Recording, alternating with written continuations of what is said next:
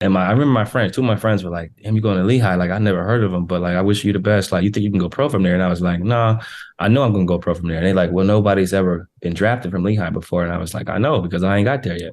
This is Andre Iguodala. This is Evan Turner. We're trying to get to the true essence of not just basketball, but life, and that means something. It is like a finger pointing away to the moon.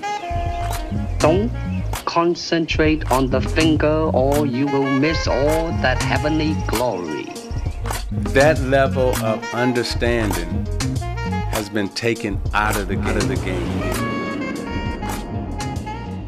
Welcome back to the 6th episode of the season. We're going to be talking to a very special guest this episode, so stay locked in for that. And if you missed it, we had Jon Scheyer on for our last episode. Definitely check that out wherever you're currently podcasting. Appreciate the love and support. Keep tapping in. Point forward. So, Dre, some things to consider discussing as we check out some feedback from that great conversation with Duke coach Jon Scheyer. You know, one thing I think you always brought up, the imposter syndrome, that nagging feeling like you don't belong in that space. And I know we kind of asked Jon about that a few times. The recruiting landscape has changed. NIL, the whole thing's just changed. So, how do you still go about carrying tradition in that respect? Anybody that's known me, I've never tried to be anybody other than myself. And I think it's really important that doesn't change now. I can't try to be Coach K. I can't try to be somebody else that I'm a head coach. Like, I'm just going to be real, whatever that means. I remember having a conversation with my friend about the topic in the episode, and he's like, to do things a different way is definitely, very important. But one thing you have to be is, be bold and stand out there. You can't fight, stepping up and being next head coach at Duke. And, now in order to get players and everything, it's all a gimmick and a scheme. You even see Brian Kelly, when he went to LSU, he switched up his whole accent, doing all those crazy dances, all the gimmicks that, trying to relate to the youth and, keep that talent coming in.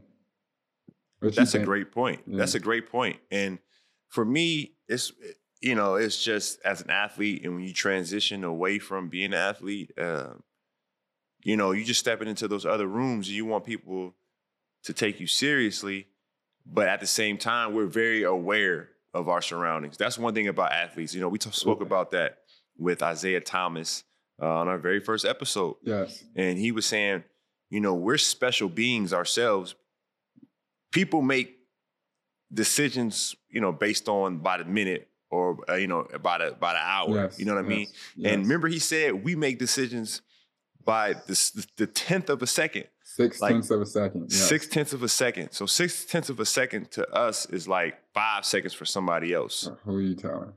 And so we have to remind ourselves of that, like we're unique and we're special. But in saying that, we're also aware of our surroundings within a sense. We know how people feel about us. So we feel that energy when folks are second guessing why we're in that room that we're in, which is off the court. You know what I mean? And so we may be looking too deep into it. That's the imposter syndrome. And I think the majority of the time, the rooms that we're in are with folks who respect us in our craft. So they know we can translate that energy into something else and we can succeed in it. But sometimes ourselves, we overthink it and think, like I always say, like I've had tech meetings or I've had company meetings where I had to Google some definition or some acronym. I'm like, what? Yeah. Yeah, like in those moments, did you ever feel like somebody else needed to be here instead of you? You know what I mean? Yeah. Like you ever think like, bro, who told you or recommended me or told you whatever about me that said I was ready for this moment? Yeah. Early on, like Rudy would throw me in some meetings and I'd be there like, I don't know if this is it for me. Not even if it's it for me because I knew that I could succeed in it. Yes. But I guess I would say like, bro, you got to really lock in. And you really have to, it's really difficult.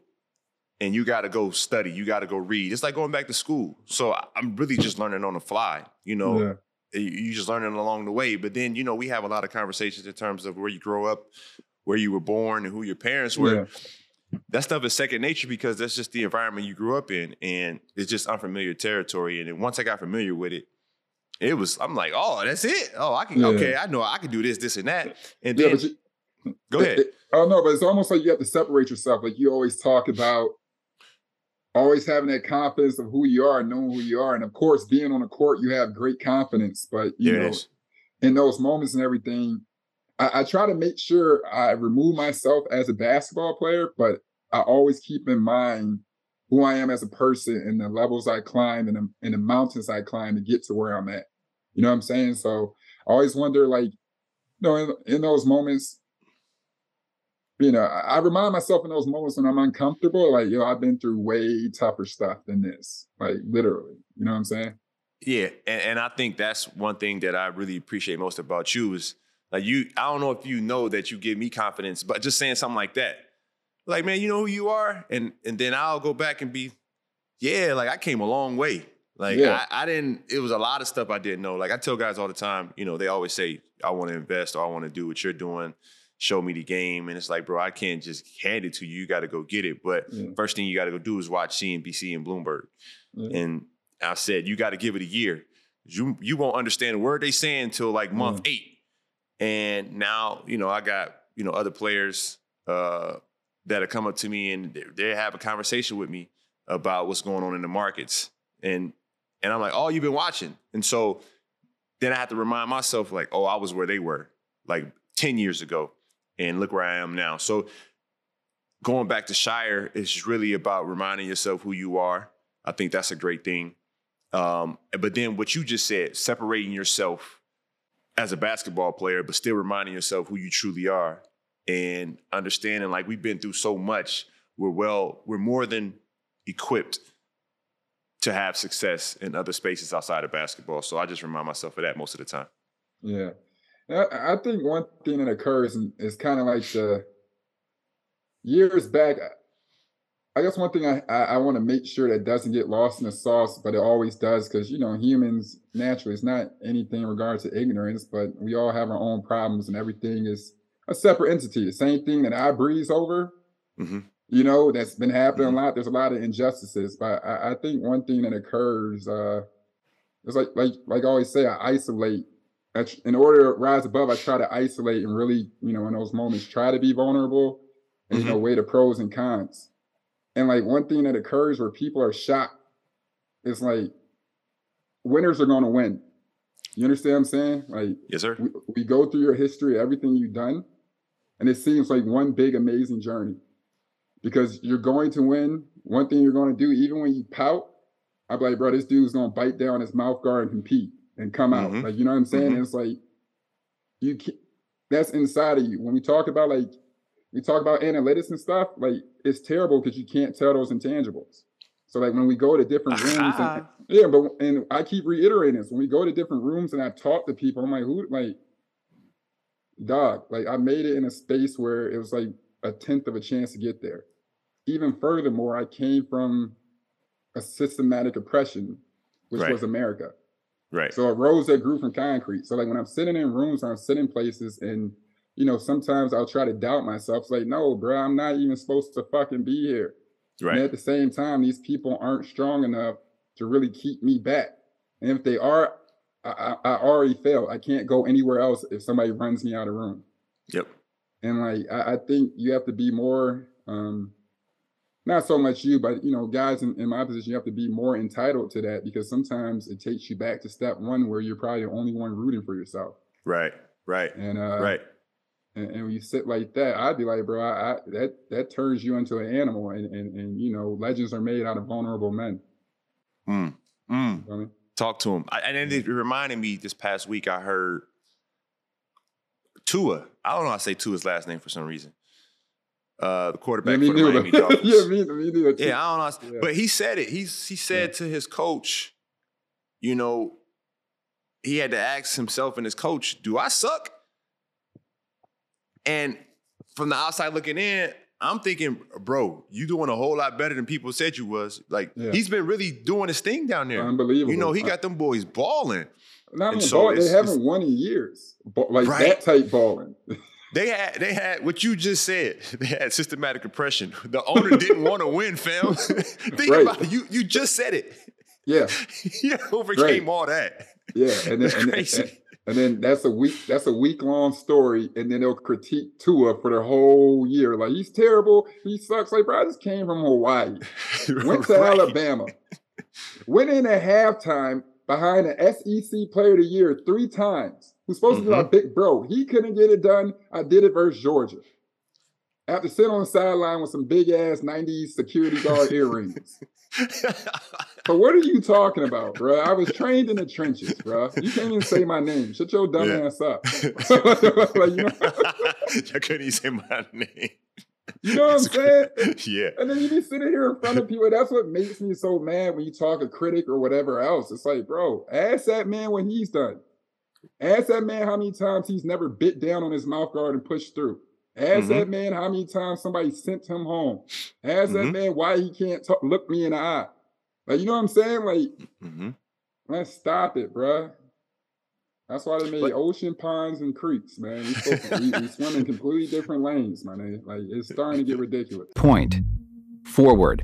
I guess that's a great segue to our next segment. Down for that, clown for that. And as everyone knows that you and I pretty much agree on majority of things. You know, we see the eye to eye on a lot of things. But in this debate segment, down for that, clown for that, topics where we debate and disagree for a change. Now, this topic is very interesting. And, you know, there's been a lot of chatter in this particular space. I don't know what you call it. You call it politics. You call it injustices. I don't know what you call it. We've seen a lot of situations, you know, players have been suspended. Entertainers and influencers have lost, endorsement deals, partnerships. But this one was super interesting with the Jerry Jones photo from 1957, right? And Stephen A. Smith had a very interesting take on it where I don't want to use the word defend, but he was defending Jerry Jones in terms of, you know, there's a picture of Jerry Jones outside of his high school when they were first integrating African Americans into the public school system. So they were getting rid of segregation. So they desegregated the school systems. Brown versus Board of Education overturned desegregation. Overturned segregation and desegregated the school system, especially in the South. And Jerry Jones, I don't know who found this picture. That's what took the cake for me. Yeah. They win. Like, he looked like a lot of white dudes in America. So for them to point him out in particular was impressive. All I said was like, plot thickens. Like, you know what I mean? That can't look too good. Like I saw the picture and the headline. I just put my phone down. I'm just gonna wait till the streets tell me. Like, you know what I'm saying? Like, I'm gonna wait till they make something of it because it's so early, and that's when Stephen A. did it. Yes. So Stephen A. gave his TED Talk. It was a long-winded segment on the show he's on, and he basically was saying Jerry Jones was only 14 years old. He's not actually doing anything demonstrative. You can't punish one for being 14, 15, just being present.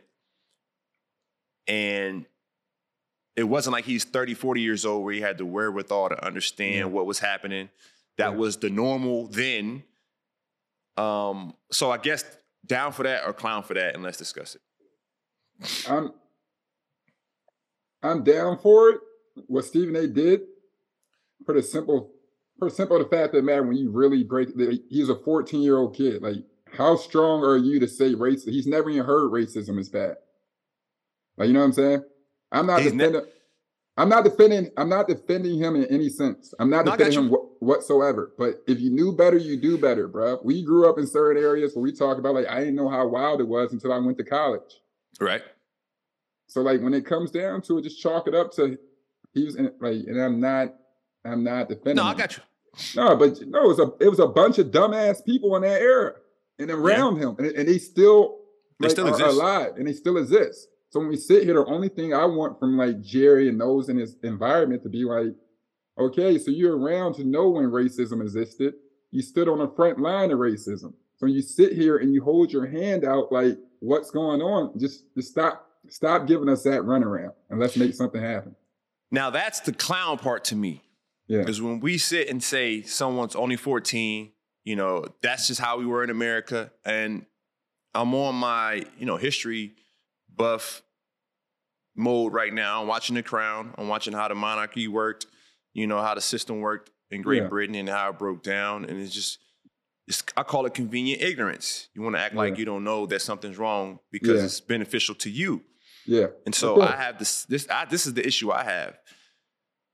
They're not telling black kids they're 14, 15 years old, so they don't know any better, but they still giving them life sentences and they prosecuting them as adults. That's my problems. Yeah. You know, we giving up on kids at like 11, 12 years old right now. We're giving up on black kids. Like they just writing them off. Yeah. And you'll never be able to get a job. You're a felon at a young age. You know, the system is set up for you to fail. But on the other side, it's you giving them grace. Yeah. Well, he doesn't know any better. And that was my biggest issue. And then you go through Jerry's history as an NFL owner, and it's not about you have to hire a black coach, but we all know you ain't gonna do it if the black coach was the best person for that job. That's just my personal opinion. I could be wrong. But no, you can't be wrong because it would have happened by now. So like that's where it comes to, like when we're showing pictures or showing proof, it's like, all right, we stereotype any other time. Exactly. And at the end of the day, we'll stereotype somebody that ain't got shit. So a billionaire don't like. I'm not saying he doesn't care or anything else like that, but I just don't get sometimes, man, when the standard is completely different. Yeah, and I'm not even calling him. I'm not calling for him to have to sell the team or lose the team. But at the same time, I've been thinking about this. Define the word promote. It's an upgrade, right? No, not even. I shouldn't say promote. Endorse that definition of promote. Yeah, like I feel like if I say I like those shoes, and then come to find out the person that made those shoes has a history of a very, what's the word I'm looking for? Predatory past. Yeah. I can no longer wear that person's shoes because if I do, I'm promoting or I'm endorsing that shoe. It's like retweeting something, correct? Yeah. Yeah, no, you're absolutely right.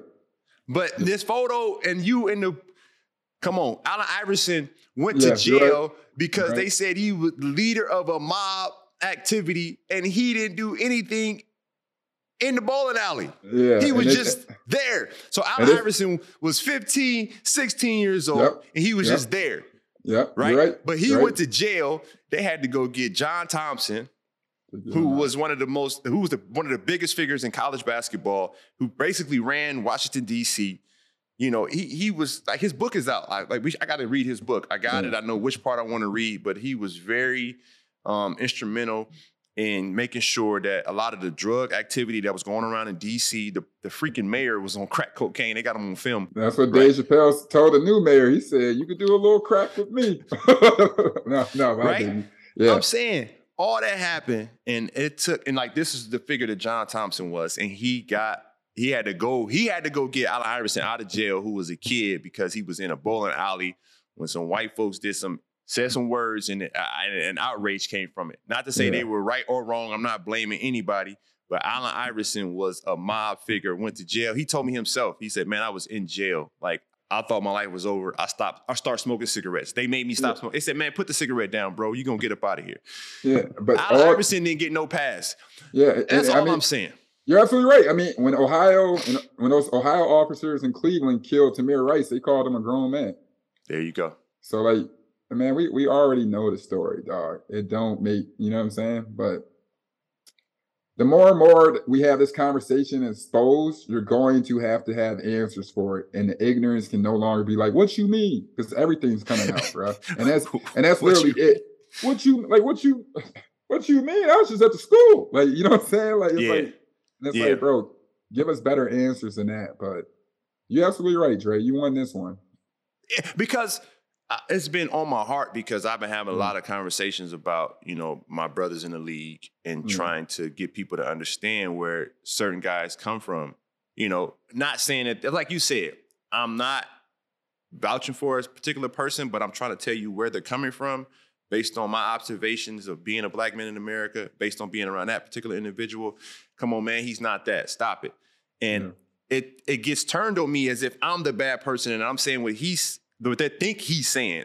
My whole argument is he's not even saying that. Point. Forward. All right, what do you want to tackle? Let's tackle that. What was that? Go ahead and do it and start it and just kind of walk me through it because I read this, but I was not familiar. I thought this was a high school basketball AAU tournament. I didn't know this was real women's college basketball. So keep that because that's actually crazy because this was a real women's college basketball tournament this past weekend in Las Vegas. So like the Big Ten versus the ACC. No.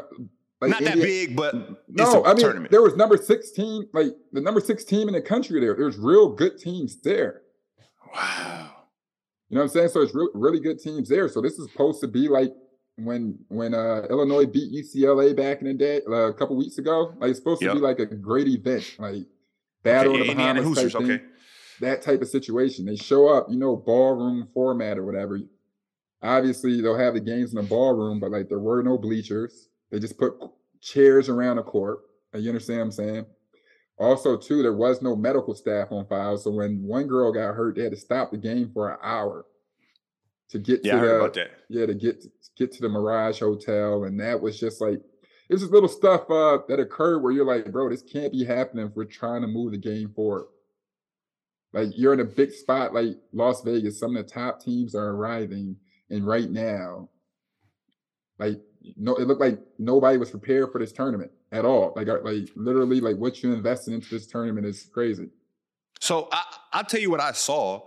Tell me. I saw it on I think Twitter, and they were saying this is kind of crazy that this tournament is happening in the ballroom, and so it was a quick glance. So when I saw it, I just assumed it was AAU, but then now we're doubling back talking about it. I'm like, oh, they had Indiana, the number 6 ranked team in the country. Yes, bro. That's what happened to them?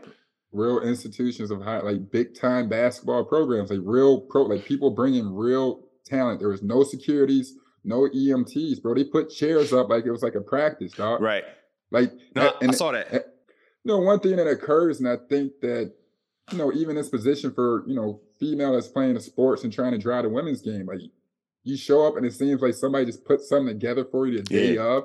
They're really working hard. They're really trying to make things happen. It's one thing to kind of already have their coverage cut, but now you're showing up to tournaments and bringing family and friends is just a put together.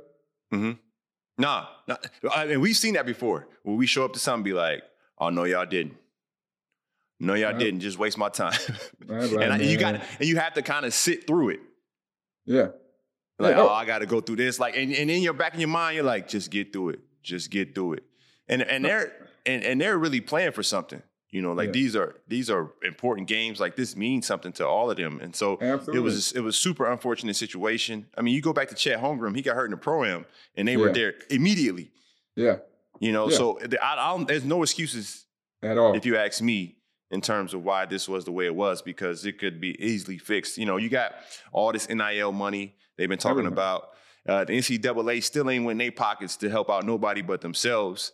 At all. Like, where are they? What they call themselves? Like, they call themselves the governing body, but, who's looking out for the best interests of the athlete? And it's certainly not them. Bro, at the end of the day, one thing I've learned, the athlete can be, like, put on a pedestal or whatever, or like hyped up. But one thing an athlete can also do is get the low end of the stick and get fucked over. Because at the end of the day, like, that's just what happens. Like, for whatever reason, agents, lawyers, middlemen, they all think they deserve a piece of whatever we do, or legit be like, they probably won't notice, or there's some type of weird thing of being like, they get their school, like just dumb shit to justify why the lack of whatever is okay. No, it's funny because you're right, but it's first world problems. It sounds like you're complaining. No, it ain't first world problems. It's just, man, y'all getting over it. Like, this is wild. Like it sounds like a joke. Like it's like, come on, fam. The way you're saying it, it sounds funny, And it's like, bro, they just pimping these people. But it's like, we them people. So, Yeah. like, why do we keep going through this over and over and over again?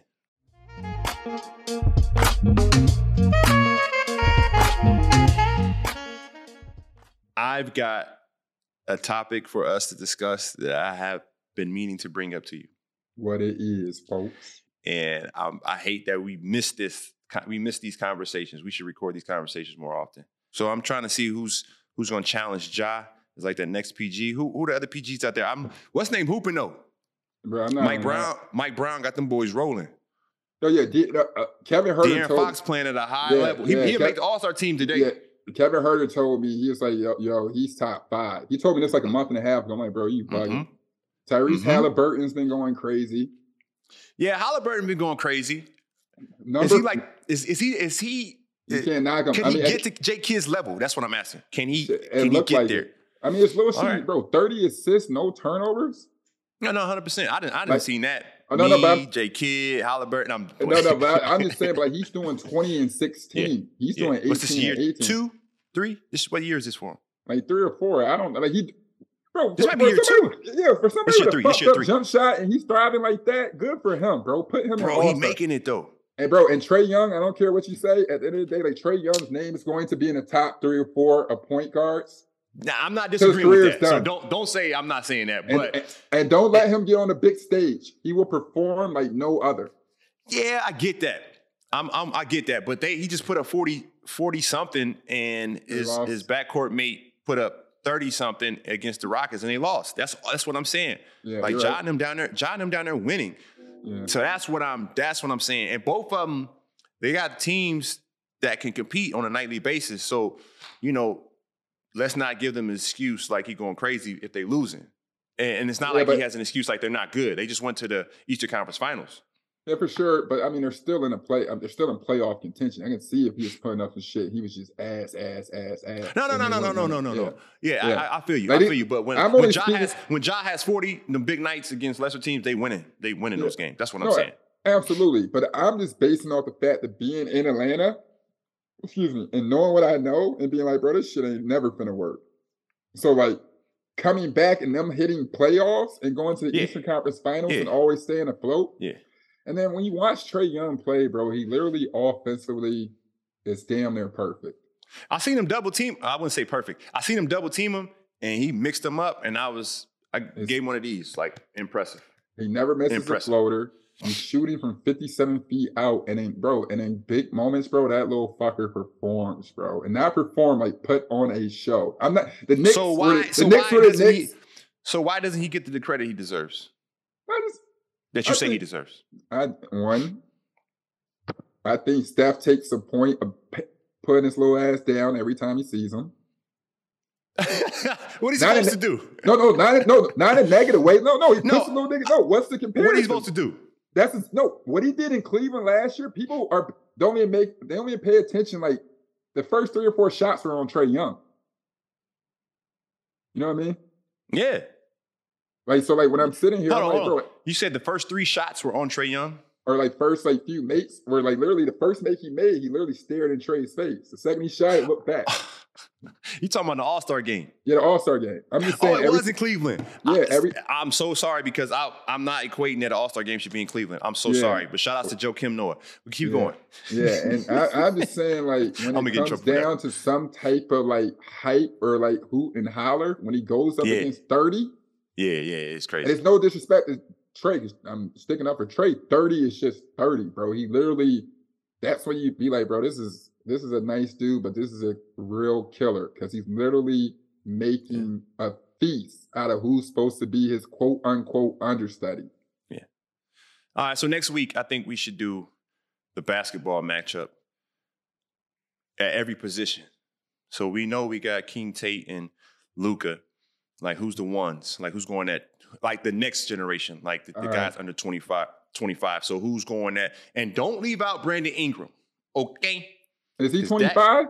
He same age as all them. He only in year 5. Yeah. Don't do my guy like that. He did 1 year of school too. No, I'm not gonna do him like that at all. I'm just saying, there's certain dudes I just like, I just put him over there, like, bro, all right, he's not to be played with. Yeah, you know what I mean? It's like Joe Johnson. It's like if you understand, he's unfuckwittable. So like, I agree. That He Joe might not Johnson be comparison top is 2. amazing. Yeah, he might not be top 2, but he'll for sure do that. You feel me? Yeah, no, you're right. No, I'm with you on that one. I'm definitely with you on that one. Yeah. But So you know, that's like where I'm Devin saying, Booker. Brandon. Yeah, you got D Book at the 2. So you got Ja at the 1. We got the 3 matchup with Luka and King Tate. The 4, I don't know who's at the 4. Man, y'all chime in. I guess y'all help us out, please. If it tell us it's got to be top 2 or 3. Like, don't throw out no crazy. Man? Point. Forward. Today we are joined by one of the NBA's brightest stars, and not just from a basketball perspective. My guy from the league, a colleague on the leadership group at the NBPA, Evan's former teammate, and a fellow podcaster, CJ McCollum of the New Orleans Pelicans. Appreciate you jumping on, fam. Hanging out with us. No problem. Thanks for having me. I appreciate you coming on my podcast. It's the least I can do. Oh, no problem. We had a great chat. I really went in depth there. So thank you for bringing that, activating the brain. But first thing we ask most of our guests this season, season 2, how did you end up here?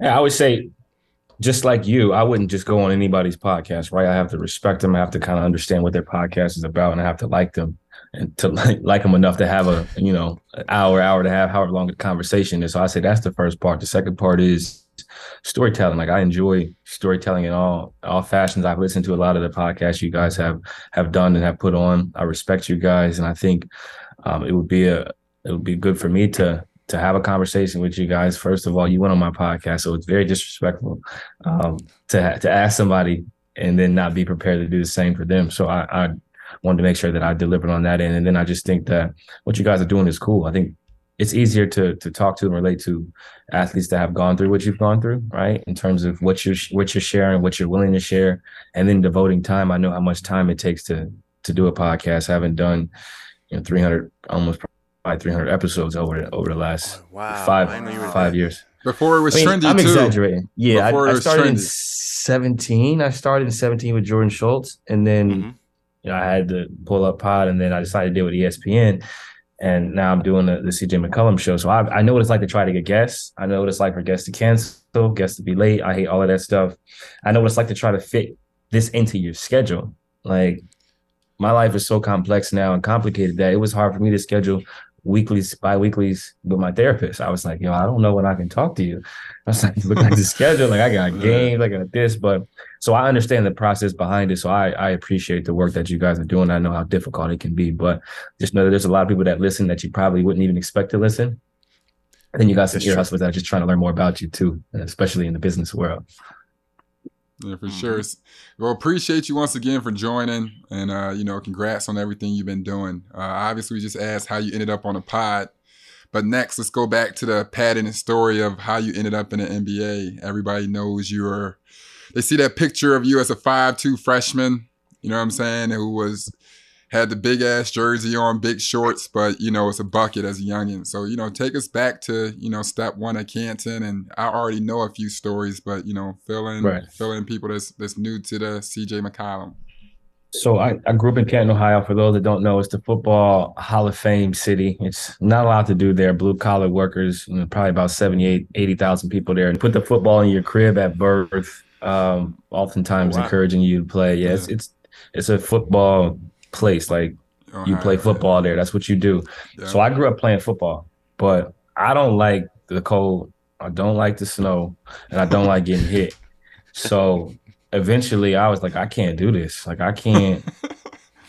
I'm playing quarterback with my hand in a hand warmer. Like, how, like, you grew up in Chicago. Like, y'all know what it is like in Illinois. Like, it's cold. Yeah. Like, your winters are real. Yeah. I said, I can't do this. I need an indoor sport. And I gravitated towards basketball because that was the most fun for me. And although I wasn't the best in it, I loved it the most. It was the sport that gave me the most joy. It was the sport that I enjoyed watching the most. And I always knew that if I did something I loved, I would either figure out that I'm just really not good at it, or I would figure out ways to become good at it. And I chose to figure out ways to become good at it. And although I was small, I was not very athletic, I wasn't very fast, I just worked. I really worked hard at getting better in small things, right? Footwork. I worked on a floater. I worked on my handles. I dribbled with cones. My mom would set up the chairs in the basement, and we dribbled around the chairs in the wintertime. I shot with gloves on. Like, I did all the things that kids do when they love a sport. And then I did a little bit more because I knew I was at a disadvantage based on size and athleticism. And there was times where I didn't think I was gonna make it. I tell her all the time. There was times where I didn't think I was good enough. There was times where I wasn't good enough, but I just convinced myself that if I worked harder, I would figure it out. And luckily, I grew a little bit as high school progressed. And I think the key for me was figuring out a way to get a scholarship, because my mom and dad told me early on they're not going to be able to pay for school. So you either got to get really good grades or be good in sports. And I didn't have really good grades. I was like, 3.0, 3.2, 3.4. And I wasn't really What you mean, bro? I'm about to say, what? That sounds like a 5.0. I'm like, boy. CJ, you a smart guy. I don't know. I don't see you with a 1.2. But you talking about a 3. You don't understand how I was raised. Like, my brother was 3.8, 4.0. So when I came home with honor roll is considered 3.5. Anything under that is merit. Like 3.4 or 3.2 is merit. My mom was devastated because my brother was, A minus, B plus, and I was B minus, C plus. You know what I'm saying? Like, I pushed the border. I pushed the envelope with you as a younger child, and I was smart and I figured it out. But I wasn't smart enough to go to school just based on academics, is what I'm saying. So I worked, and my brother and my dad and my mom were big on, if you want something, you got to go get it, and nobody's going to give it to you. And I used to sneak into my high school gym. I just put rocks because, believe it or not, they didn't like us shooting there. Right. They hated it. They hated us shooting after hours. Well, they hated us shooting after hours, if you know what I mean. And it was tough. Like, to not be able to shoot at my own school after hours, I think is crazy, considering the fact that my brother went there, considering the fact that Costa, those that know Costa Kufis, his mom was a teacher there. So she would be cool with let us in. But if another person caught us, they would kick us out. So I kind of went through that for a lot of high school, to where it didn't make sense, right? Like, I shouldn't have to sneak in to get extra work, but we did. And I just figured out ways to get better. Once they got a gun in the gym, it was over for there. Like, I could get up 1,000 shots in 45 minutes. It was that was a game changer for me and my form and my discipline to shoot higher, to shoot more arc. And that's when I started hitting threes off the bounce and stuff like that. But I'm rambling now, but I think the work ethic is kind of what got me to this point. And then luck. I got lucky, man. I picked the right school. The right school found me. I worked on my game when I got there. I wasn't an NBA player when I committed to Lehigh. I wasn't an NBA player when I got on campus, but when I left, I was ready because I put the work in. I took advantage of my 4 years there. But I would just say that I'm thankful for my family. I'm thankful for God. I'm strong in my faith. Like, I wear my crosses and stuff, but I actually read Bible verses. I'm not just a guy who pretends to have faith. Like, I really believe that, if you do things the right way, if you work on your craft, at some point, the world will give you good karma. And at some point, the world gave me good karma, and I gave it back. Yeah, you reap if you sow.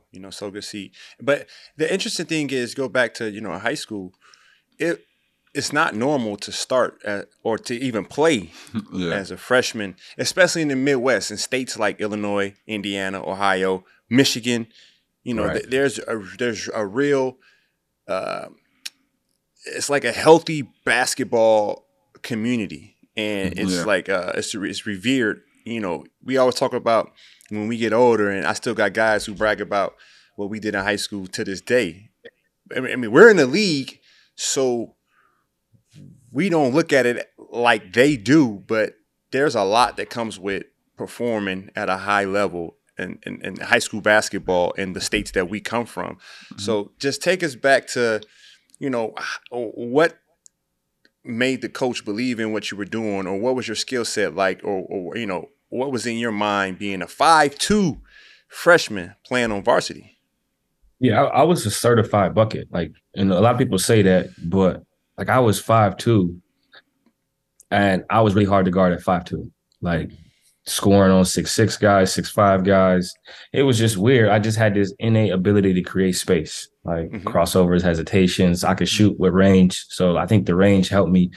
Players had to guard me closer, and I was just so small. It was easier for me to find angles to get around them. I had the underhand. I had a lot of stuff that I worked on, and then some of it was just creativity. And I think you probably see that with Steph. I'm not saying I'm Steph, but I'm saying you work on so many different things, and then you have this innate ability to translate work to game action while doing it once or twice. I could do something once or twice, and then I could go do that in the game tomorrow against San Antonio Spurs. And the switch comes on, and then my creativity and ability to just try stuff. I could see stuff and mimic it pretty well. And I just began to mimic great players. And you talked about it. I was 5'2", 108 pounds my freshman year. My brother was the starting point guard, and he was a senior. So there was no way I was going to start point guard for my high school team because he was better than me. It was him and Costa's team.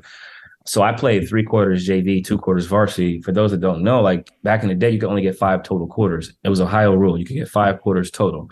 So I averaged 20 a game and 3/4 at 5-2 in JV, and I would sit out and save 2 quarters for varsity. And I didn't really play a lot unless it was a blowout or whatever the case may be. But I was really good and I created space. And they made fun of me, the high school chants and stuff like that. But then I would get in the game and go get buckets.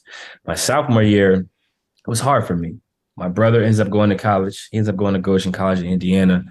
And it was the first time I was by myself. I didn't have somebody to wake me up. I didn't have somebody to rebound for me. I didn't have somebody to push me. And I really struggled. I struggled being by myself because he was always there to kind of like make sure I was good. He cooked breakfast for me. Costa was gone too?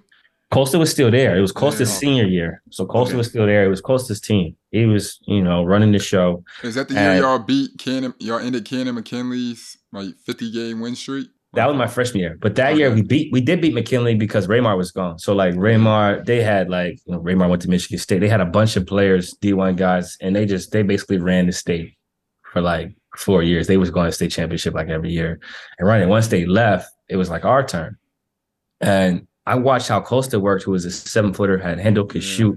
Yeah. He slept in the gym. Like we used to tell like Costa, you got to go home, like you're working out too much. I watched how he worked, and he was a blue chip 5-star, number 2, number 3 player in the country. So I said, if he's the number 3 player in the country and he works like this, I'm unranked. I got to work twice as hard so that I can become 200 or 300 in the country. And I think that stuck with me. But I struggled my sophomore year. I averaged 6 points a game. I came off the bench. I was supposed to start.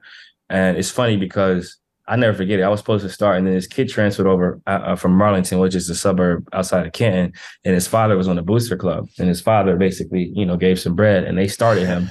And this isn't mean like being a hater. Like this is my reality. He started, and I was the first sub, and I would come in and play starter minutes, but I didn't start. Right. And that messed with me a lot before the season, and that hurt. Like, that hurt my ego, hurt my pride, and I had to make a decision on like, what do you want to get from this sport? Like you're 5'7" now at this point, you average 6 points a game, you have no scholarship offers, nobody wants to recruit you. I rode the bench for All Ohio Red AAU team. I didn't play.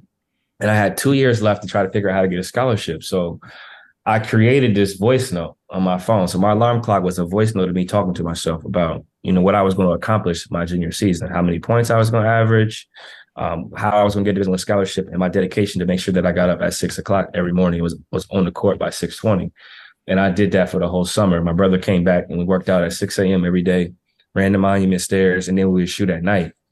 And that season I grew to 5'10". So I was 5'10" going into my junior season. And my brother was like, you're good enough to average 18 a game this year. You should average at least 18 before he left. And I said, I'm going to average 25.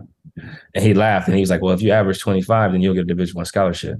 And I went from 6 points a game to 25. And in my first career start, I broke the school record and scored 54 points. And I was like angry. It was an angry 50. Like I was cursing out people that like did nothing to me.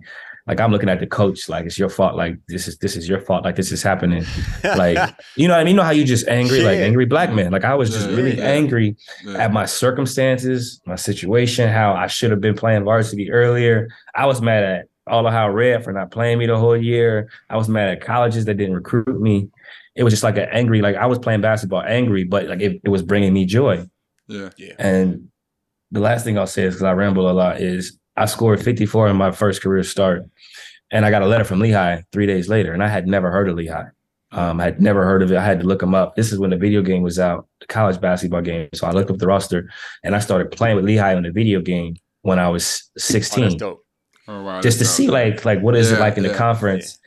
And, life goes full circle. I ended up committing to Lehigh the next season. But I say all this to say I averaged 6 points a game as a sophomore. I came off the bench. The next year I averaged 25, 5, and like 4.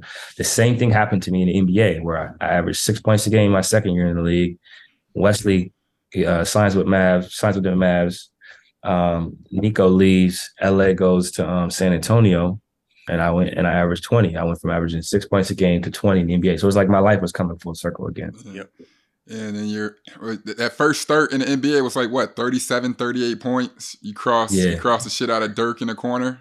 That type of situation. That was So my first start, like that third year, we played against New Orleans, ironically, and that was when Drew Holiday was there. And I had 38. I had 20 22 in the first, 20 in the first quarter, something like that. And I finished with 38. And then like that same season was the Dirk in the corner where I big cross and he turned around. That was wild.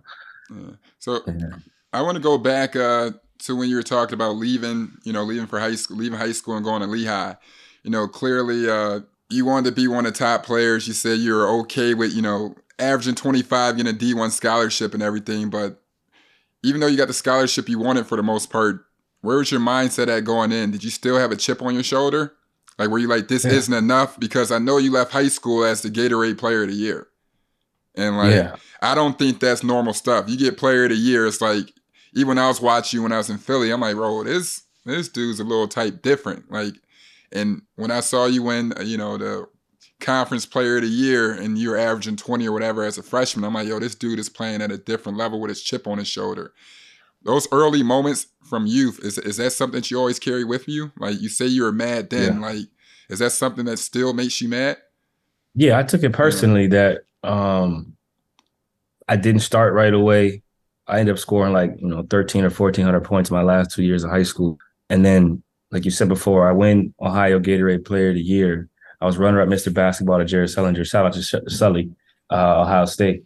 And then I went to Lehigh. And when I went to Lehigh, you know what angered me is not that I had to go to Lehigh because that was perfect for me and I'm glad it worked out. But people were like, why is he going to Lehigh? He's the Ohio Gatorade Player of the Year. Like, I never heard of that. Like, he's never going to be able to go pro from there. And that's what pissed me off. So it was like a cycle of, like, they think that I can't go pro from here. You know what I mean? Like, that, like, so it was like another challenge for me. Like, I felt like it was another challenge. And you know how we are, like, we're crazy. Like, we'll make up stuff in our heads, like, just to kind of get ourselves going. But I didn't have to make anything up because people were just giving me fuel.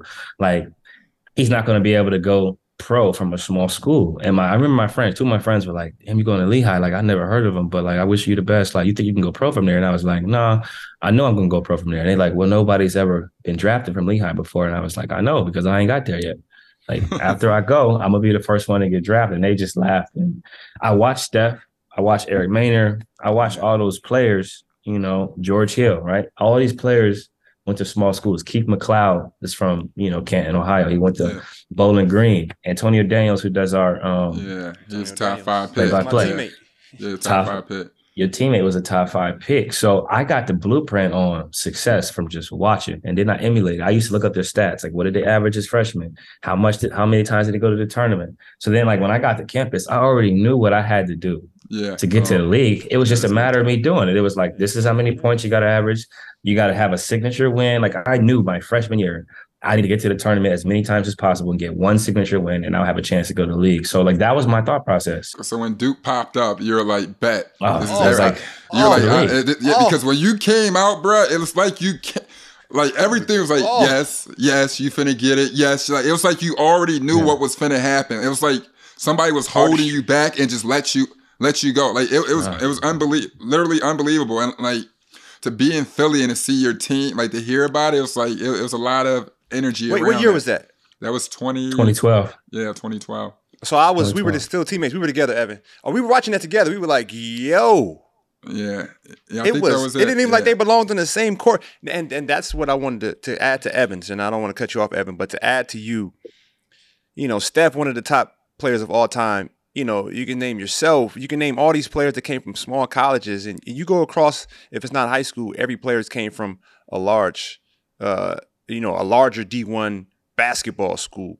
And so you think it's a mentality with that as well? Because both of you have some, and that's a healthy obsession. I wanted to point that out because these are things I'm trying to tell my son. Like, you have to have a healthy obsession with something you want to be successful at. And I applaud you and I appreciate you speaking that because, like, that's the motivation, and then that's what you need to have in you to get to the league. Like, it's very hard to get to the league, and it's starting to look like it's too easy, but it's not. Yeah, for me, it was twofold, right? I had a jealousy and an envy in me that was undescribable, right? I couldn't describe the jealousy and envy I had because I wasn't a McDonald's All-American. I didn't play on TV a lot.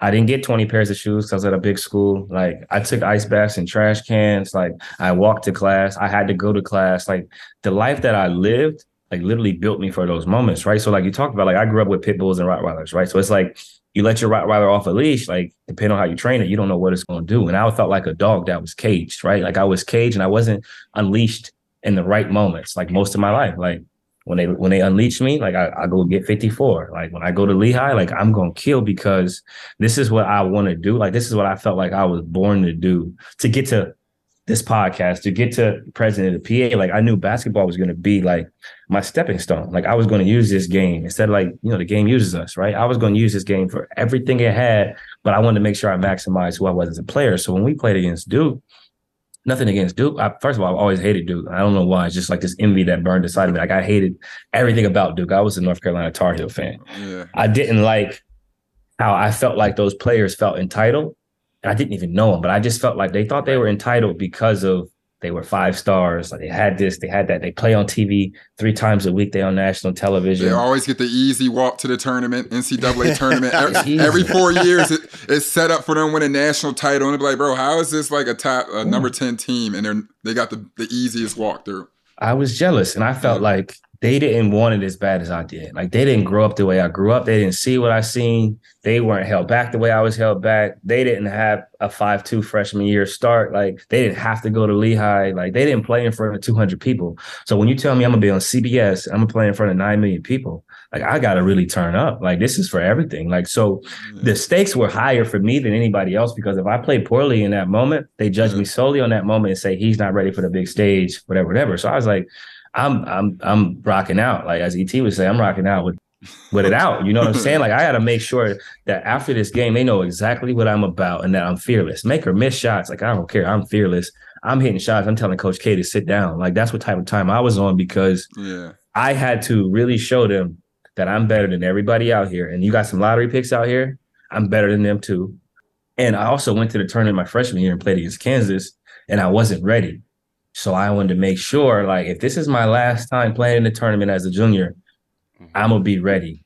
And they're going to know who I'm about, what I'm about. And it's funny because that was my last time because I ended up breaking my foot and I didn't get to go back my senior year. But that moment, people remember and they think that I was my senior year. But no, that was a junior. I was still like, I was a pup in training. Like, I wasn't fully grown yet. Like, I ain't have no facial hair. Like, I was still like East Snow cut against the grain. Like, I was a child still, but I was playing like a grown man. Another thing we wanted to hit on while you were at Lehigh, and obviously it's a result. You reap what you sow.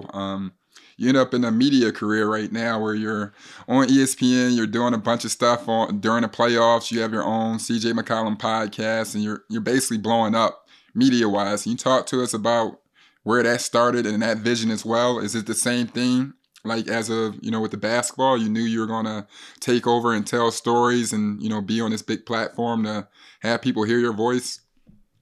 Yeah, I think for me, I actually started off in the business school, man. Like I went to Lehigh and I was like, they got a great engineering program, but if I want to get to the NBA, like the course load is too hard. I can't do engineering. So what can I do to where I can still focus on my game? I can still get to the gym at night, but I can have something that propels me past retirement. And I switched from, I was a business management major and I was minoring in econ. It was just, the course load was crazy. I was like, there's no way I'm going to be able to go to the NBA with this course load. So I switched to journalism because I enjoy talking. I enjoy storytelling. And I felt like if I can enunciate properly, if I can speak and really kind of get across how I feel about certain things, like that'll better suit me for my life ahead, like not just in sports, but in relationships and all those things. So I started taking courses, sociology. I wanted to understand people better. I wanted to understand body language, and I wanted to be able to command the room with my voice. And I thought that would be very important for me, more so than having a degree that says I'm a businessman. I was like, no, if I know how to talk and I can learn about business on the side, I can be a businessman who speaks well. And I think that's the career that I kind of focused on. And I just enjoyed covering sports. So I worked for Lehigh Sports. I interned for the Brown and White. I wrote for the school newspaper. I did every iteration of journalism that was possible. I covered lacrosse, field hockey, volleyball. I covered the tennis championship. I interviewed players after games. I wrote feature stories. So I did every part of journalism so that I could better understand it. And then I watched TV and I thought to myself, like seeing Stuart Scott, may he rest in peace, seeing some of the guys that made like SportsCenter cool, like with our jargon, our slang, they thought to myself, like, this is really dope. They get to watch sports all day. It's like going to the barbershop and talking about sports all day, but you get paid to do it. And I was like, this is stealing money. Like, if I can do this and get paid, like, this is crazy. You mean tell me I can go cover the finals and get to watch a finals game for free? Like, that's how I started thinking, like, this is dope. So that's why I got in journalism, because I love the storytelling aspect of it. I started with a radio show and then I went into podcasting. And it was funny because I was hurt early in my career and I had a lot of journalism opportunities and I started turning them down because I was being known more for journalism than I was for being a player. I didn't like the way that looked. It looked like I wasn't taking basketball seriously, but in reality, I was just hurt. So I had to deflect. I turned down podcasting before it was cool. I had podcast offers in 15. I turned them down because I was like, I already got a radio show. Facebook Live is asking me to cover the finals back when you was in the finals, Dre, with the Warriors early. Like the first time around, like I covered y'all finals in 16. I was working for ESPN for free in 15 and 16, doing finals and going to LA and stuff. But like I was being known more for that than for basketball. So I paused and I told my agency, like, yo, I got to get back in the gym. I locked in, I signed out that first extension, that big boy extension. And I was like, okay, now they know I'm serious about hoop. Now I'll get back into doing journalism. But I took a break and I thought that it was unfair to me because, like, for me to be intelligent enough to think about retirement and to take advantage of being hurt, people viewed it as he doesn't take his craft seriously. And I thought that was unfair, but I took a break from it. But I did envision doing something in journalism. I didn't know what it was going to look like, but I wanted to do something in it that was fun, that was built for, I'm a smart ass, right? So like that gives me a chance to be a smart ass at times, but to be funny, but to be, a basketball historian. Like I know the history of the game. I understand it. I study it and I'm obsessed. Like I watch League Pass. I had COVID and I had my laptop up. I had the iPad up. I had the TV on. Like I'm watching the games, follow my fantasy football league. Like I'm doing all this stuff because I just really love sports. Right. So when I had an opportunity to sign with ESPN, it was a dream come true, but I was also having a baby in the process of being a father. So I was kind of going through like, all right, how much time do I dedicate to these things as president of the PA, as a leader of a team, as a husband? Like, how do I balance these things? Because not like the world is your oyster, but you got to figure out strategically how to make sure your plate's not too full.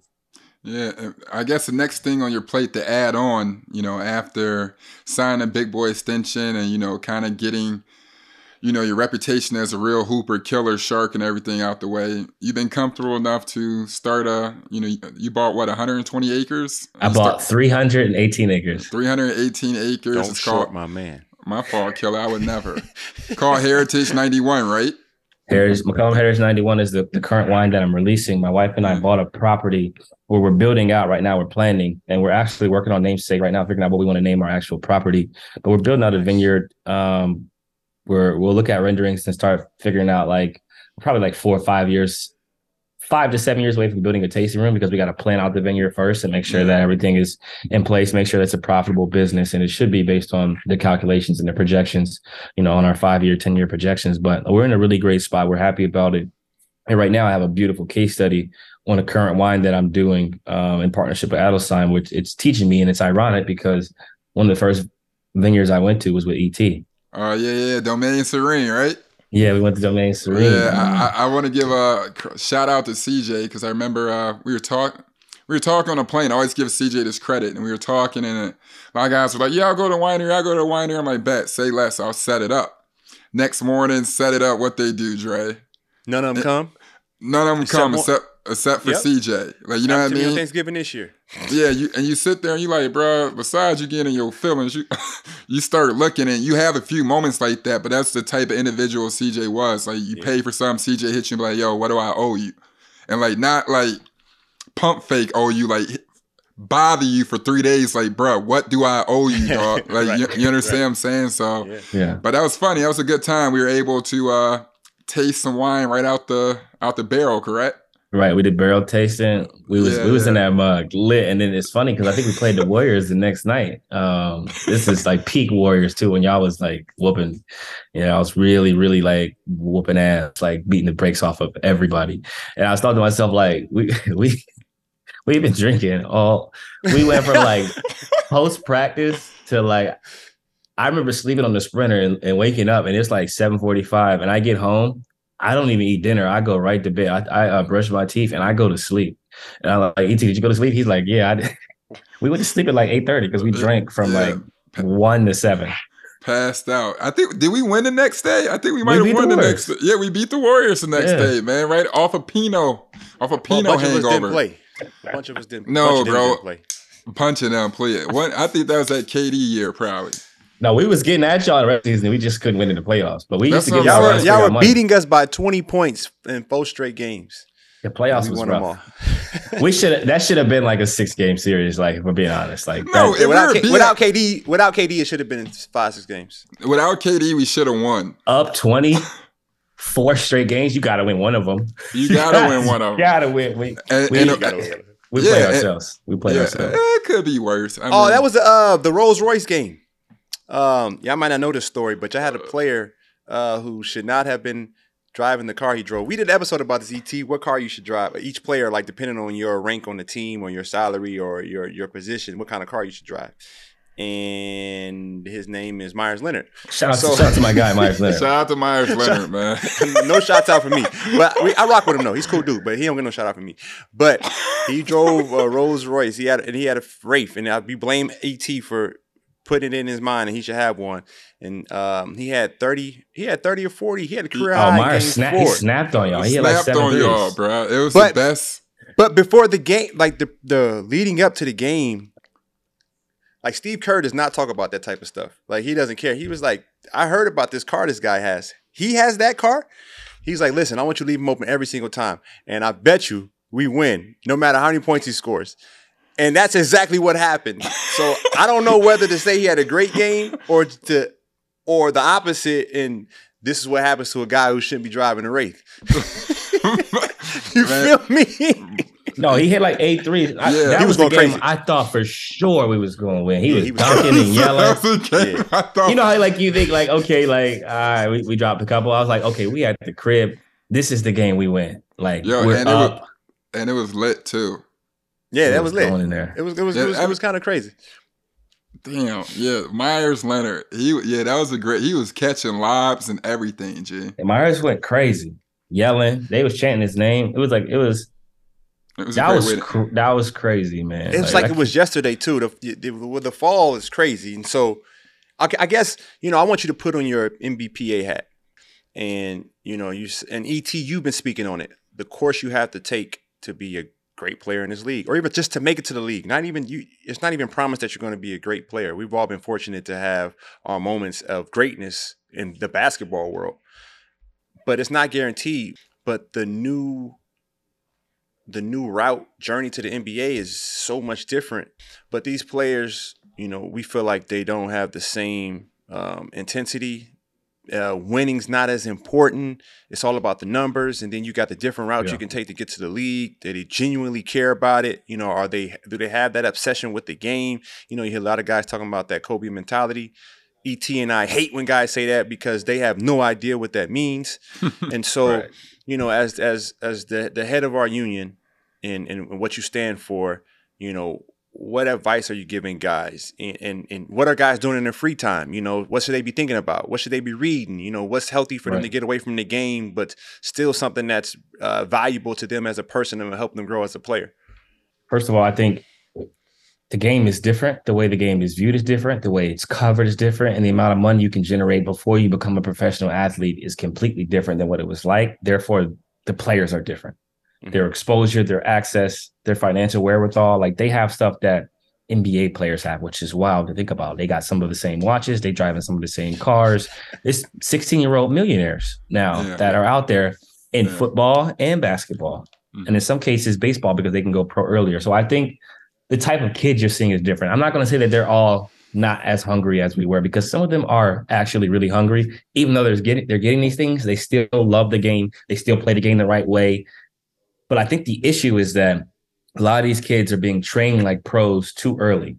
And I think it's stunning their growth and development. I think the other issue is that a lot of these kids are playing too many games in the summertime. It's too many games. And I think, I had this discussion all the time with CP. I talked to Adam about it a lot. And I think you look at baseball, there's a pitch count for pitchers, right? Like how much you can pitch as a kid. Like I pitched as a kid growing up in Ohio, and they used to you couldn't pitch a certain amount of innings. You couldn't pitch a certain amount of games in a row. They had to rest you. And I think the NBA, one of the things we're seeing now is players are getting to the NBA as 19-year-olds, and they got the bodies of 26 and 27-year-olds. So you have a lot of issues with the wear and tear that they're going through. And that's just from playing, 100 games a summer or whatever the case may be. Guys are playing 2, 3, 4, 5 games. I'm not saying they shouldn't play basketball. I'm saying, is it necessary to have all of these grassroots tournaments to where guys are just destroying their bodies before they become pros? That's the first part that I think is an issue in our sport. The second part is, I don't mind players getting paid. I'm happy guys can make money, but I think there should be some type of financial education that comes with money, right? Like I didn't have money. I didn't grow up with it. I didn't grow up around people that grew up with the type of money that we make now. So I didn't know what it was like. I learned on the fly. I got lucky, hired the right people, and they taught me. But you have kids now who are leaders of their household financially at 15 or 16 because of the NIL, and you expect them to act responsibly when they don't come from money. Like it's hard. And then you expect them to listen to people in their household when now they're paying bills. Like there's a whole dynamic that comes into play. And I know you guys are all raised by Black mothers, right? So growing up with a Black mom, they'll tell you you're not growing until you can pay your own bills. You're not growing until you can do this, until you can do that. What do these parents tell these kids who are paying the bills in the house, who are generating big boy, big girl income in their households?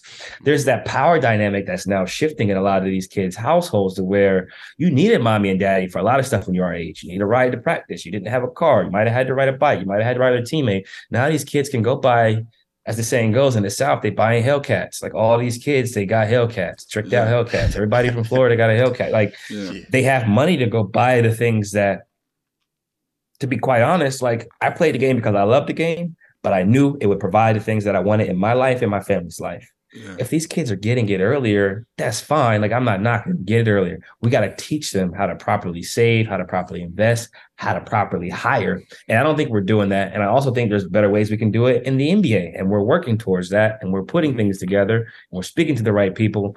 But those are the two things I think are huge issues. The third thing, the final thing I'll say is I talked about the overtraining and how kids are training like pros. There's a certain way in which you should train. I absolutely agree. I absolutely believe it. But I got better when I got pro training because I didn't get pro training from the beginning. Right. If that makes sense. Like my growth, my development, like the leaps that I started to take when I started lifting, when I started eating well, like I didn't do all those things right away. I slowly started eating well. I slowly started working on the right stuff. I slowly started hiring the right trainers. I slowly started taking the right amount of rest. I don't think these kids are getting the combination of those things enough, including the right amount of rest. Like there's overtraining. Right. There's guys that are using professional trainers. There's high schoolers that use the same trainers that I'm using in the NBA, but they're using them at 12 or 13. Right. I feel like, I'm not saying it's excessive, but I'm saying you got to pick your spots. And the last thing I'll say is Cole Anthony, for example, right? He's been training with Chris Brickley since he was in high school. Forever. Yeah. He used to work out so much. I used to tell Cole, like, Cole, go home, go on vacation with your family, go do something. He was like, all right, you're right. I'm gonna do something. I'm just trying to get to the league. And that's a kid who grew up. Father was in the league. His mom does well. Stepfather does well. He still had that hunger and that work ethic. But I say all this to say that there was a point in time where me being a guy who had been like Cole, right, wanted it so bad that I overtrained. Season would start, I would be drained. I was like, yo, you got to train smarter. You already work hard. Like, your shot got better. You already athletic. You already got handles. I'm like, take a break. Find a healthy hobby. And this is how I'll put this all together. The best thing that ever happened to me was breaking my foot because it taught me how to disconnect from sports. It taught me how to be content with working on some stuff and then putting it away. I win, I lose, I put it away when I come home. I go do hot yoga. I have my family. I had a girlfriend at the time. Like I could kick it with her. Now I got my dog. I got my other businesses. I have a healthy way of disconnecting. Bob Meyer said this on All the Smokes podcast. I watch a lot of podcasts. He said the best thing about Steph is that he has the proper balance. He knows when to work and he knows when to disconnect and go do holy moly golf or cook or be with his family. But when it's time to turn the switch on, he turns the switch on. Everybody can't do that. And I think that's the difference between good players, great players. You talked about staying in the league longer. You have to have a healthy hobby or hobbies away from this game because this game will break you if you don't. And you've answered a lot of the questions I had, which is beautiful. And I think, as we transition out, because I know you got to roll with your schedule, closing it out on, you're averaging a career high in rebounds, you're averaging a career high in an assist, and you're facilitating because you got two young monsters, and then you got two other ones coming right behind them. And with Herb Jones, and what's my shooter's name? Trey Murphy. Don't miss Troy Murphy. And I didn't know Troy Murphy was 6'9". Trey. I didn't know Trey was 6'9". And so I walked up on him and I was like, I said, Trey, why don't you play like you 6'9" instead of playing like you 6'3"? You know what I mean? And because I didn't know he was 6'9" until I stood next to him, I said, oh my God. But he shoots the ball so well, you forget that he's that tall. And so, how are you, now you're the OG, you're the vet, what type of guidance or energy are you giving a crazy talent like B? I've been a BI fan since I first played him when he was a rookie and he was running a point for Luke Walton. You know, obviously we all know about Zion. And then you got, crazy man running around stealing the ball from everybody because you can't see him. You know what I mean? You know, I love his game too. And then Willie Green was my teammate for years. And then he was my coach here with the Warriors. So just kind of, you know, talk to me about BI and Zion, your relationship with them and what you see coming from them for the next 10, 15 years, because we forget they're still babies. It's crazy. Z's like 23 and BI's like 26 or 25. It's wild to think about. But I'll start with BI because I played with him first when I got traded. Z was hurt. I got to play with him first. And talk about a basketball junkie. Like, talked about the hunger, the love for the game, the ability to disconnect. BI loves basketball. And I didn't realize it until after All-Star break. First of all, I seen the work ethic. So I was like, okay, he works like KD, right? Like, he's methodical. He works on his footwork. And you play with K, so you know how K works. Like, there's a reason why his tween pull up is like it is. Like, he works on his stuff. BI works on fadeaways. Playing lands, he's going to lift. After shoot around, he's going to lift. Like, he has a schedule and a routine that allows for greatness. And I think being in LA, like being around Kobe, he kind of absorbed a lot and then was like, if I want to be great, I have to do these things. So I seen the work ethic. I seen the obsession. We went to dinner in Phoenix last season before we played the Phoenix Suns right after All-Star break. And we sat down and talked. And we were struggling to coexist together because he was taking a back seat. He was kind of like, yo, you the OG, like you've been in the playoffs. Like, he's just kind of like passing and deferring. And I said, look, bro, I played with a bona fide killer in Portland, a guy who can shoot from 50 feet out. I said, do not worry about me. I always figure out how to eat. You eat first. You go be aggressive, go get 30, go get 40. Don't worry about me. If you see me open and you want to pass it, pass it. But I said, don't go out your way to look for me. I'll figure it out. Like, I've been playing this game a long time. I know how to play a role. I know how to be the man when it's time to be the man. I know how to be a man. I said, look, I'm comfortable in all these roles. I came here to help you, to help Z, to help Willie, to help take us to the next level. But for us to get to the next level, you have to be great. And I have to let you be great. And we had the conversation. The next night, he went and got 35 or 36. And then he looked at me and he was like, I said, look, I'm going to always figure it out. I said, go be who you are and don't be afraid of your greatness. Don't be afraid of that next step. And he showed that next step in the playoffs against the Suns where he was unguardable, right? Like, he did whatever he wanted. I'm texting him after the games. I'm texting him like, ooh, there it is. He's unbelievable, bro. Like, his work ethic, his skill set, he can pass, he can run a pick and roll, he can guard it now. The only thing that I told him that he needs to change is I said, you have to shoot more threes. I said, the game will open up like a chessboard. It'll be like a matrix if you shoot more threes because they have to guard you further out, and they already can't guard you. You already got mid-post game. You love the midi. You finish. You can dunk on the center. You got finesse lays. Shoot more threes and work on it this summer. So now he was shooting 46 from three before he got hurt. That was the next step for him.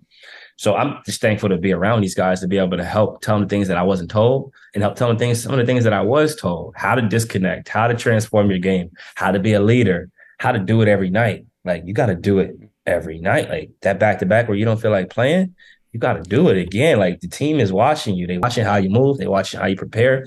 I'll go play 37 minutes and I'm still doing my 25-minute workout before a practice, where guys are looking like, damn, you leading the team in minutes. This is before I had COVID. I said, I work a certain type of way so that when I get into the game, I just show up. I don't have to worry because I work so hard. I'm just showing up. And they're like, are you worried about the game? I'm like, no. See how I work? Z. I'll talk about Zion now because that was the second part of your question. I've never seen anything like him in my life. I told Brian Windhorst, I said, there's stars, there's satellites, there's suns, and there's planets. I said, he's a planet. Like, he's a planet. The gravity that he has on the court, the things he's able to do on the court, and people are starting to see he's settling in. He's getting comfortable now. He hadn't played in a year, so he was not finishing how he normally finishes around the basket, which is still 70%. Now he's at like 80. Like, he's dunking now in crowds. Like, he's shooting middies every now and then. He's showing you the burst. Like, that game against Toronto, we played against Toronto. No BI, no me, no Najee Marshall. He just took over the game. He scored the first 9 points and one dunk. He's running past guys. He's moving OG out the way, and you know how strong OG is. He making African strong. He made OG look like a high schooler. Like, his strength, his explosiveness, his touch around. He's got underrated touch around the basket. He finishes really well with the English. he's learning and he's accepting the fact that he knows the things that he's not good at and he's working on them. I talked to him about his defense. I said, you really been putting a extra effort on defensive end. He said, I've noticed that was something I need to improve on. I wasn't moving how I move on offense. I wasn't doing that on defense. Laterally, I wasn't trying to block shots. I wasn't trying to jump in crowds. I wasn't taking it personal. He said, I'm taking it personal now. And you see some of the interviews where they're asking him how your defense was, and he's like, what do you mean by that? Like, yeah. He's enjoying the process of becoming who he's supposed to be. And I don't say that about everybody often, because we're all supposed to be somebody. And we all have a ceiling as to, like, you maximize it or you don't. I said, look, I don't want anything from you besides for you to maximize whatever your ceiling is. And your ceiling is higher than ours. Your ceiling's higher than mine. Your ceiling's higher than a lot of people. I want to help you get there. I don't need no bread from you. I don't need nothing from you. I'll never ask you for anything besides for you to be the best version of yourself, so we can get the best out of you, so that when this all ends, you can look back to your family and say, I did all I could to get the most out of my talent. And now I sit back and I look at the fact that I'm one of the greatest players of all time. I said, that's all I want for you. I don't want nothing else. I don't need nothing else. I eat good. My family eats good. I'm just here to empower y'all, teach y'all how to be respectable men on and off the court. I'm going to teach you how to make more bread off the court. I'm going to teach you how to be likable. I said, I'll leave you with this. This is the last thing I'll say. I said, I am an asshole. I am a certified asshole, but people still fuck with me because I do things the right way. I move a certain type of way. I work a certain type of way, and they know what they're going to get from me. They know my consistency. Like, they know, like, you're not surprised. Like, how I am is how I am, right? I said, you want to be known as whoever you are, Z, but you want them to know the real version of you. Yep. And now he's smiling, and you starting to see, like, he's a really fun-loving kid from the South who's just really good at basketball, and his personality is coming out to go with the skill. Well, shit, you said it all, bro. We appreciate the interview. We appreciate everything that you've done. We appreciate the steps you're taking, an example actually that you're setting, because most of our conversations and most of our energy towards this pod is basically the examples that you set, and the man that you are. So once again, I always appreciate you as a teammate, a brother, but as an example you're setting, and paying it forward by showing the next generation what it really is to do what's next. You're a great basketball player, but you'll be remembered as even a greater man. So much love to you for fulfilling your talent and making the most of your 24. I appreciate that, brother. It's all love, man. You're one of the best teammates I've been around in terms of personality, the consistency of who you are. Good game, bad game, things go well, things don't go well. He was always a real one. It's not a lot of us out there. And I say us because, I'm in that group too. But I think the cool part is that, like, birds of a feather flock together. You know what I'm saying? I'm happy to see y'all still, doing what y'all do, empowering the youth, inspiring the next generation, and still showing that, look, you can grow up the same way we grew up. And you can touch money from all different circles. You can touch money from all different areas and all different fields if you play your cards right. And I think that's important for our Black youth and our minority youth to see that. Like, use these games and these sports and these relationships to your advantage. Like, we've been getting used our whole life. Like, really, really, truly take advantage and lock in on, like, what you can be with this game. And then when this game is over, you should have parlayed your success into play.